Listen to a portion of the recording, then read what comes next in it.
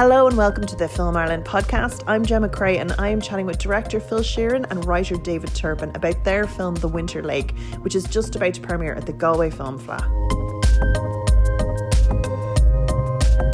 Thank you guys so much for chatting with us. Thank you. Thanks for having us. So we're very lucky to have you guys in chatting with us because it's a very unusual Film Fleadh screening. It'll be online at Galway Film Fleadh on Friday the 10th of July. So people will be able to see it remotely via the website and get tickets. That's right. At 10 o'clock, I think it goes live, 10 at night. Oh, brilliant. Okay. So we'll have a lot of people kind of catching up. And are you guys doing a Q&A? We are. Yes. So first up, can you tell me about how you guys started working on this project together? Well, I suppose I'll jump. I got sent the script. Like David can fill you in on the background of like where the idea came from, but I'd made a short called North that went around and did quite well. The one at Galway, and off the back of that, I think it was David and Ruth liked it enough to send me the script to see if I was interested. So they sent me the script and I just really connected to the writing, really connected to the psychology of the characters, and it was great. Yeah, I think that was maybe, was that 2 years ago? More? That's three probably. Yeah. Yeah. I had been working on the script for about a year until then. So yeah. David, it's a really lovely, very, very complex script that tackles some very weighty themes. You were saying you were working on it for about a year. Where did the idea come from? Oh, if I knew where the good ideas came from. I don't know. I mean, I suppose I think initially I had been talking to the producer, Ruth Tracy, who I had made The Lodgers with. And I think we had talked sort of generally about the idea of a seasonal lake, or where the water kind of would sink and rise according to the actions of an underwater river. And we talked about a bunch of other things as well, but there was something about that particular image that that stayed with me, and I was very intrigued by the idea of the kind of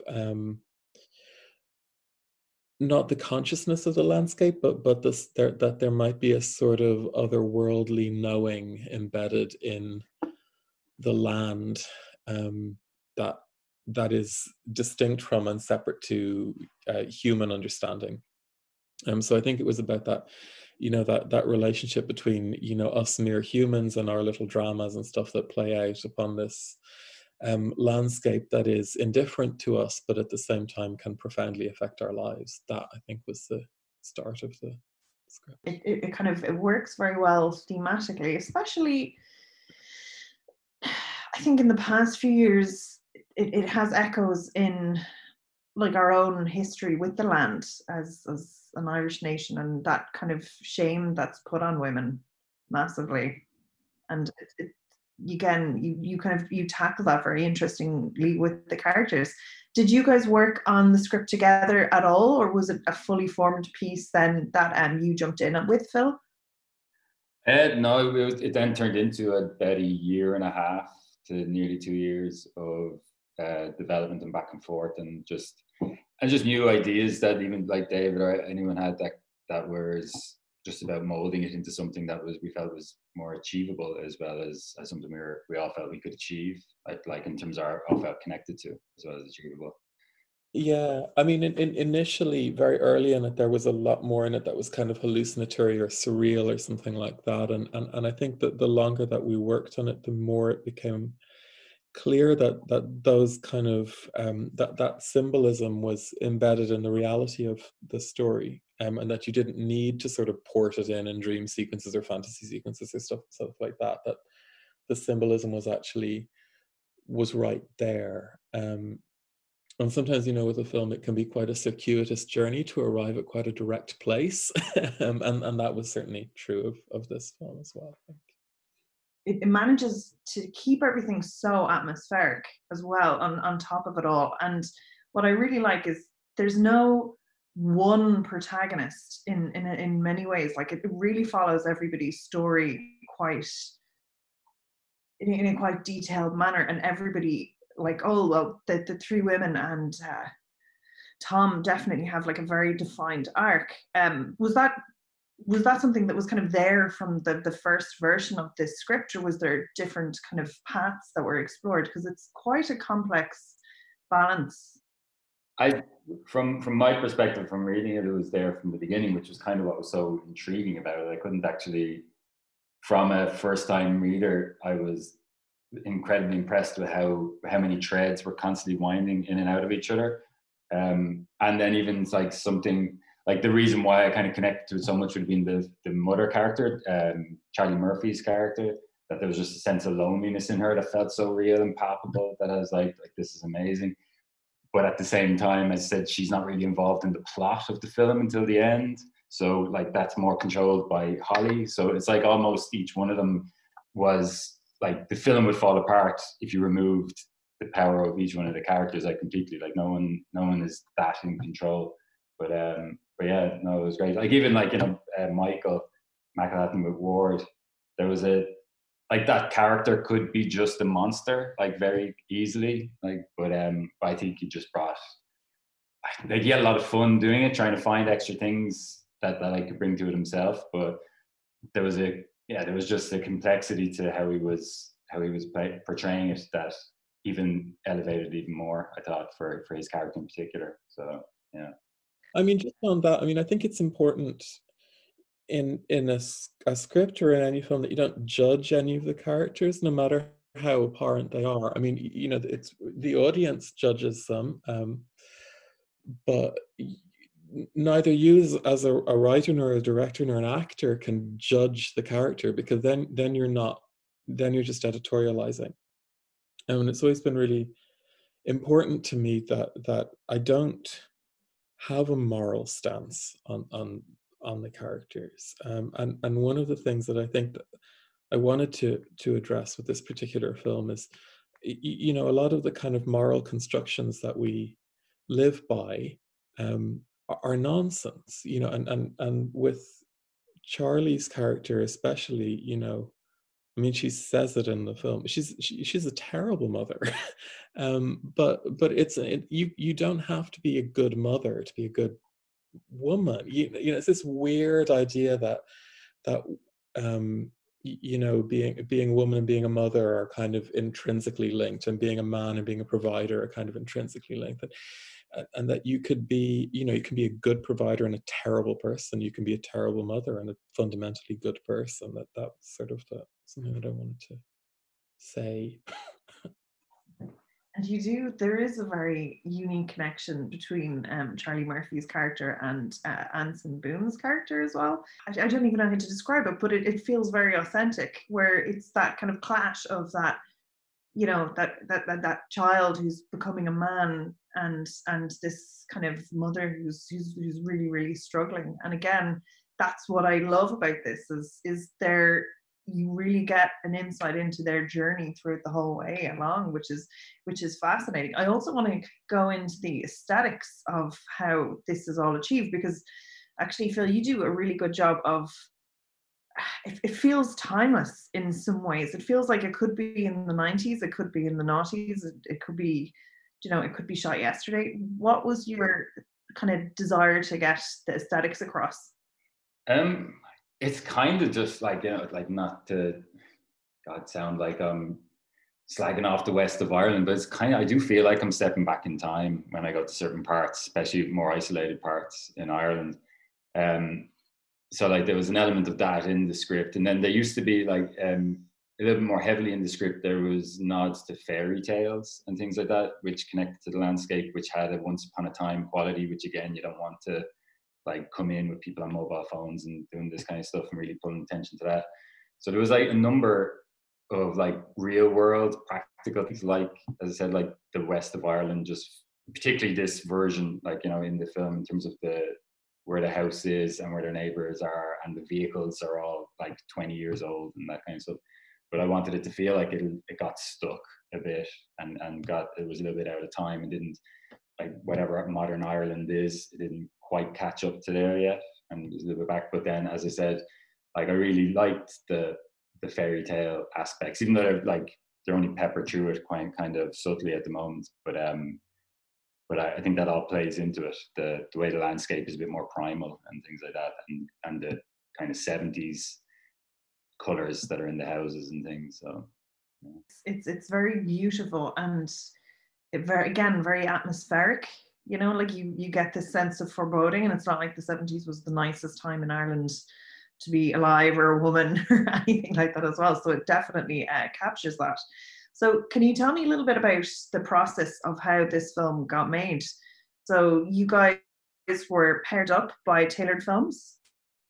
Yeah. Then Yeah. put in their slate for development funding. It also, I spotted there was a Canadian co-pro. Genuinely, Ruth and Juliana are the ones to ask more about this. They shielded me really well from it. I know that during the process it got a little bit hairy from time to time in terms of like, is it going to get made or not? But yeah, Ruth did a great job of just keeping myself and David kind of just focused on the script and on the project, and not made worry, like in terms of like it's going to happen, and I just trusted that she was going to make it happen. So that was kind of it. Yeah. But we had to go at one point though. We did have to go to Berlin and pitch it in Berlin just as a part. But like I'm not sure if that was necessarily to raise extra funding, but it was just a part of the contractual obligation of like when it's in development. So, Yeah. I don't know.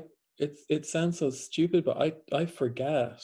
You know, once the thing is done, I always think there's a scene in the Sylvia Plath book, The Bell Jar, you know, where she goes and sees a woman give birth, and she sees the woman is given an injection after giving birth so that she forgets how traumatic the process was, so that she won't be afraid to do it again. And this, and making a movie is a little bit, or financing a movie certainly is a little bit like that. It's so incredibly traumatic that you kind of blank it out, and then when people ask how you did it, you kind of think, God, how did I do that? You know, or how was that done? Because you know it's such, and it's all, you know, the producers doing all this incredibly you know, sensitive stuff that you're not always aware of as somebody, and you know, a writer or something, and it's such a kind of like, there always, in my experience, there always gets to be a moment with every film where you kind of feel like you're trying to squeeze your entire body through the eye of a needle, and by the time it comes out the other side, you just blank it out. That's always my memory of development. The moment it's over, I forget it. Yeah, I suppose it's probably more the process for Phil. If it's like, I want this shot, you can't have that shot though. It's too expensive. Yeah, I suppose like we only really came up against that. I'd lived with the script for like 2 years, and I'd known the budget we were aiming for. So we were very I wasn't going to aim for anything too kind of lavish in a lot of sense. I was trying to get the right shot, if that makes sense, rather than something that feels a little bit more like stylistic. The only time where I would say where I really craved that we had more money was things like when you're shooting stuff on vehicles and action scenes. You need 3 times more the amount of like time you have to achieve it the way you even like see it. So you end up making a huge amount of sacrifices there, and you're not even trying to get something overly fancy. You're just trying to get the beats. So, but for everything else, and also I just have to, like, Rory O'Brien, like he was the DOP. He was such a great person to have beside me the whole way. He was so calm, he's so upbeat, he's so positive that like even when I thought something was going to be like hard, like if I thought a shot, if we didn't have the equipment or something like that, he would always come up with a way of doing it with what we have, and like a kind of MacGyver job behind the scenes and stuff. So he was definitely like very needed, and like I love him. It's great. That's really cool to know that as well, because I do think it's such a collaborative piece. as well, like any kind of art form? And actually, I just want to get into the casting. When you write, David, do you have people in mind when you're kind of curating? Would you have that discussed maybe with Phil at the early stages or anything like that? No, I always feel like to sit down and write with somebody in mind is the path to heartache, because you know a film takes so long to come together. You don't know what a given actor is going to want to be doing 2 years hence when you sit down to, or who they're going to be. You know, so I think it's more interesting to try and create a character on the page who is whole and may, you know, bring out something you don't expect in an actor you hadn't thought of or something, rather than to be like, I want this to be, you know, I mean sometimes I think I would have liked Elizabeth Taylor or something, but I tend to try to stick to dead people, because otherwise it's you know, it's a bad. They're always the easiest to cast. One day when you do like 3D animation is that good, you'll be able to do what you want then. Yeah. And what about yourself, Phil? How was the casting process for this film? It was a nightmare, to be honest. It was a long process.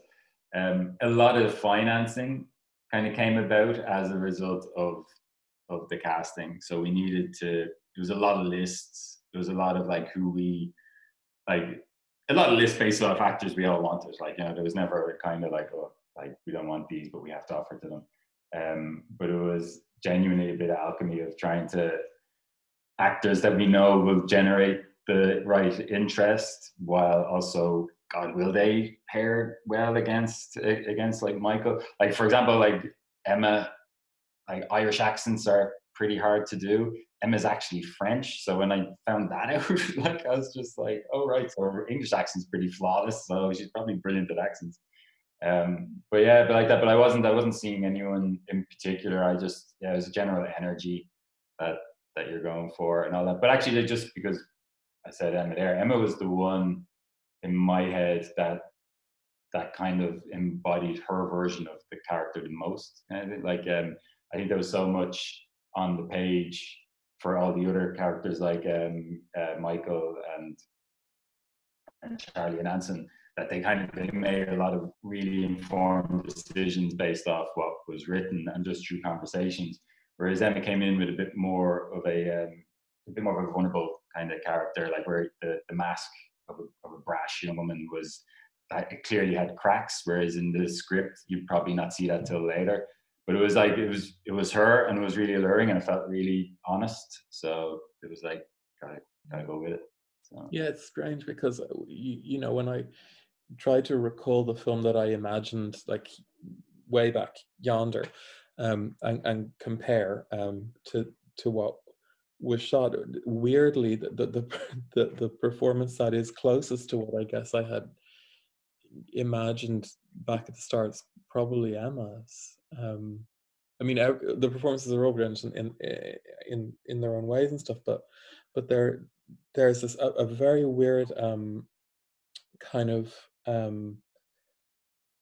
dichotomy between somebody who's very worldly and yet somebody who's sort of somebody who appears to give a lot but is very withholding. And it's very hard to write that because it's a quality. It's not something somebody says or something they do. So it's very hard to script it. I wonder if it has to come intrinsically from the person playing the part. And I felt like she really had that. There was something very mysterious about her. She was fabulous. Like, she's so good in this film.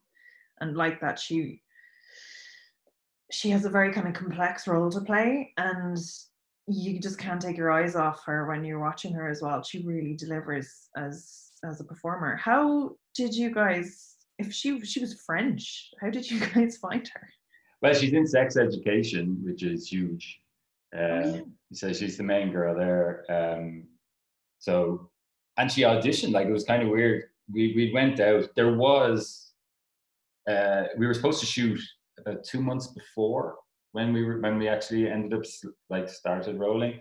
And at that point there was a different, like, Lola Pettigrew, you know Lola? She's in Dating Amber. Lola was attached to be in it, But then when we pushed, her schedule changed, so we had to like quickly go back out and kind of just even throw a wider net this time, trying to who potentially would be interested in doing it, like even just in auditioning, because we kind of didn't really have an idea. And then we got sent back a tape with like 25 people, and Emma was just kind of buried in the middle of them. And yeah, so she made it onto everyone's short list, and then we only called, like we went back over to London and we only kind of auditioned like 3 or 4 people, and she was just she was fantastic. She was fantastic. And it's just she has an unbelievable, like she's just so open. It's kind of like I mean, as an actor, in terms she sits there and sits across from somebody and the rest of the world drops away, and she's just having a very real conversation, scripted or otherwise, with this person, and you're not only totally believe it, but you're glued to her. Like it's absolutely brilliant. So yeah, she's great. Fabulous. And David, when did you see your first cut of this film, or would you have been on set? How involved are you in the process as a writer? I managed to contrive somehow to be on set for 3 days, which was the car crash, which is like a line of the script. So I didn't get to see, I didn't see any of my work being done, but I got to see this really difficult and complicated technical endeavor, and it made me feel incredibly guilty, because I saw the car crash and then I saw Charlie kind of running in and out of a pond 100 times or something. And I felt incredibly guilty that I'd subjected these people to these ordeals, you know. And then, you know, when did I see a cut? I saw a cut fairly early, I think, in the editing process, and then a couple of times during editing. But I haven't seen this film in months. This, like, when it screens in Galway on Friday, this will be the first time I've seen it in a long, long time. So maybe surprised. And that's it. I'd say it's a little bit disappointing not to be able to sit in the room and feel the audience's reaction. Yeah, completely. Like I absolutely, like even over here, like I'm living in London at the moment, and I used to, like, I'd go to the Curzon a lot and all that kind of stuff, like, you know, just to the cinema quite incredibly regularly, and it just feels so strange not even like going to any screening of anything. But to add into that, like, you know, our film is coming out and we don't get to do it. It's a strange kick in the face, all right. But yeah, I don't know. I'm like obviously you want everyone to be safe and it's all that, but yeah, like a huge part of the whole reason why I love it is the actual cinema. Like I watch films every day and all, but I look forward to going to the cinema. It's a different experience. So yeah. I'm that creepy person who goes to the cinema at 10 in the morning when there's nobody else in the auditorium anyway. So I'll be quite accustomed to watching it alone in a darkened room. But you know, it's a weird.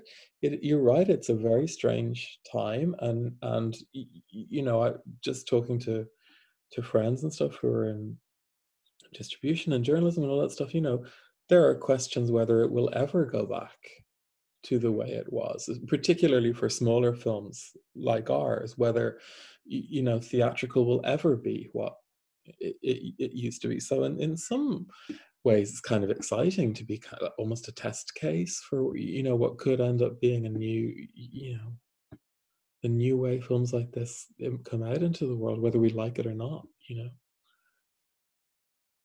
I think that's well, I think that two things are happening. You know, I mean, there's obviously the effects of the virus, but then there's the fact that this has forced the powers that be to consider other distribution models, which may be more effective for them, and they may not want to surrender now, even when the virus dissipates. But I don't know. I always find it kind of, you know, whenever you talk about, because I have a few things coming up, God willing, and people are like, oh, but you know, what are you going to do about kissing in a movie? And it's really not about that. It's about whether people can ensure a production much more than whether people can kiss without giving each other a virus. So we'll see. That's it. That was the main thing, where it's the finances are the issue, and having someone on set all the time, especially for smaller productions, will be very, very difficult. But anyway, fingers crossed it'll all go back to normal. So cinemas are reopening. Will we see it in cinemas? like, so Galway's the first, and then it's like hopefully going off to a few more festivals. But the word I've heard is that they're aiming to have it out by the end of the year. So it's like, which like hopefully a cinema release is what we're all aiming for anyway. And I think it's so visually strong, and I think people will be so hungry for good content on a big screen. I'd say that's a brilliant time to be out there. Yeah, it's I think that, like, I'd like the push from my side would be that it's, I know, just taken on as a drama with a lot of the thriller angles. Excellent. And are you guys working on anything at the moment that you're allowed to talk about? Yeah, I'm writing 2 scripts at the moment. One of them's a kind of it's a drama centered around the missing person, by how it kind of tears 2 families apart and tears the community apart. And it's like 30 years of it. And then the other one is like kind of witch hunt, witch trial kind of film, but set nowadays. So, brilliant. Yeah. And David? Oh, yeah, I have a few things going. So I have hopefully 2 films that are shooting next year, and I'm working on my first thing in the brave and baffling new frontier of television. And then I'm sort of inching towards something to direct myself, which is a metaphysical fantasy about AIDS. So very complex and interesting. Look for that in 10 years' time. But thank you guys so much for chatting with us. Again, fabulous film. I'd say be very well received now, and it's kind of it's something nice for us as a captive audience to watch, and I heartily recommend it for anyone who likes that fabulous, tense, atmospheric dramas that are meaty and character driven. So premiering at the galwayfilmfla.com on Friday, July the 10th at 9:00, and then you guys will be following with a Q&A afterwards, so get your questions in as well. They should, do their worst. I like a challenging question. So okay, so David has asked for challenging questions, so yeah, challenge accepted, guys. Get them in. God, you'll be regretting that now. Well, thanks so much for chatting with us. Thank you. Thank you. Bye. Thank you very much.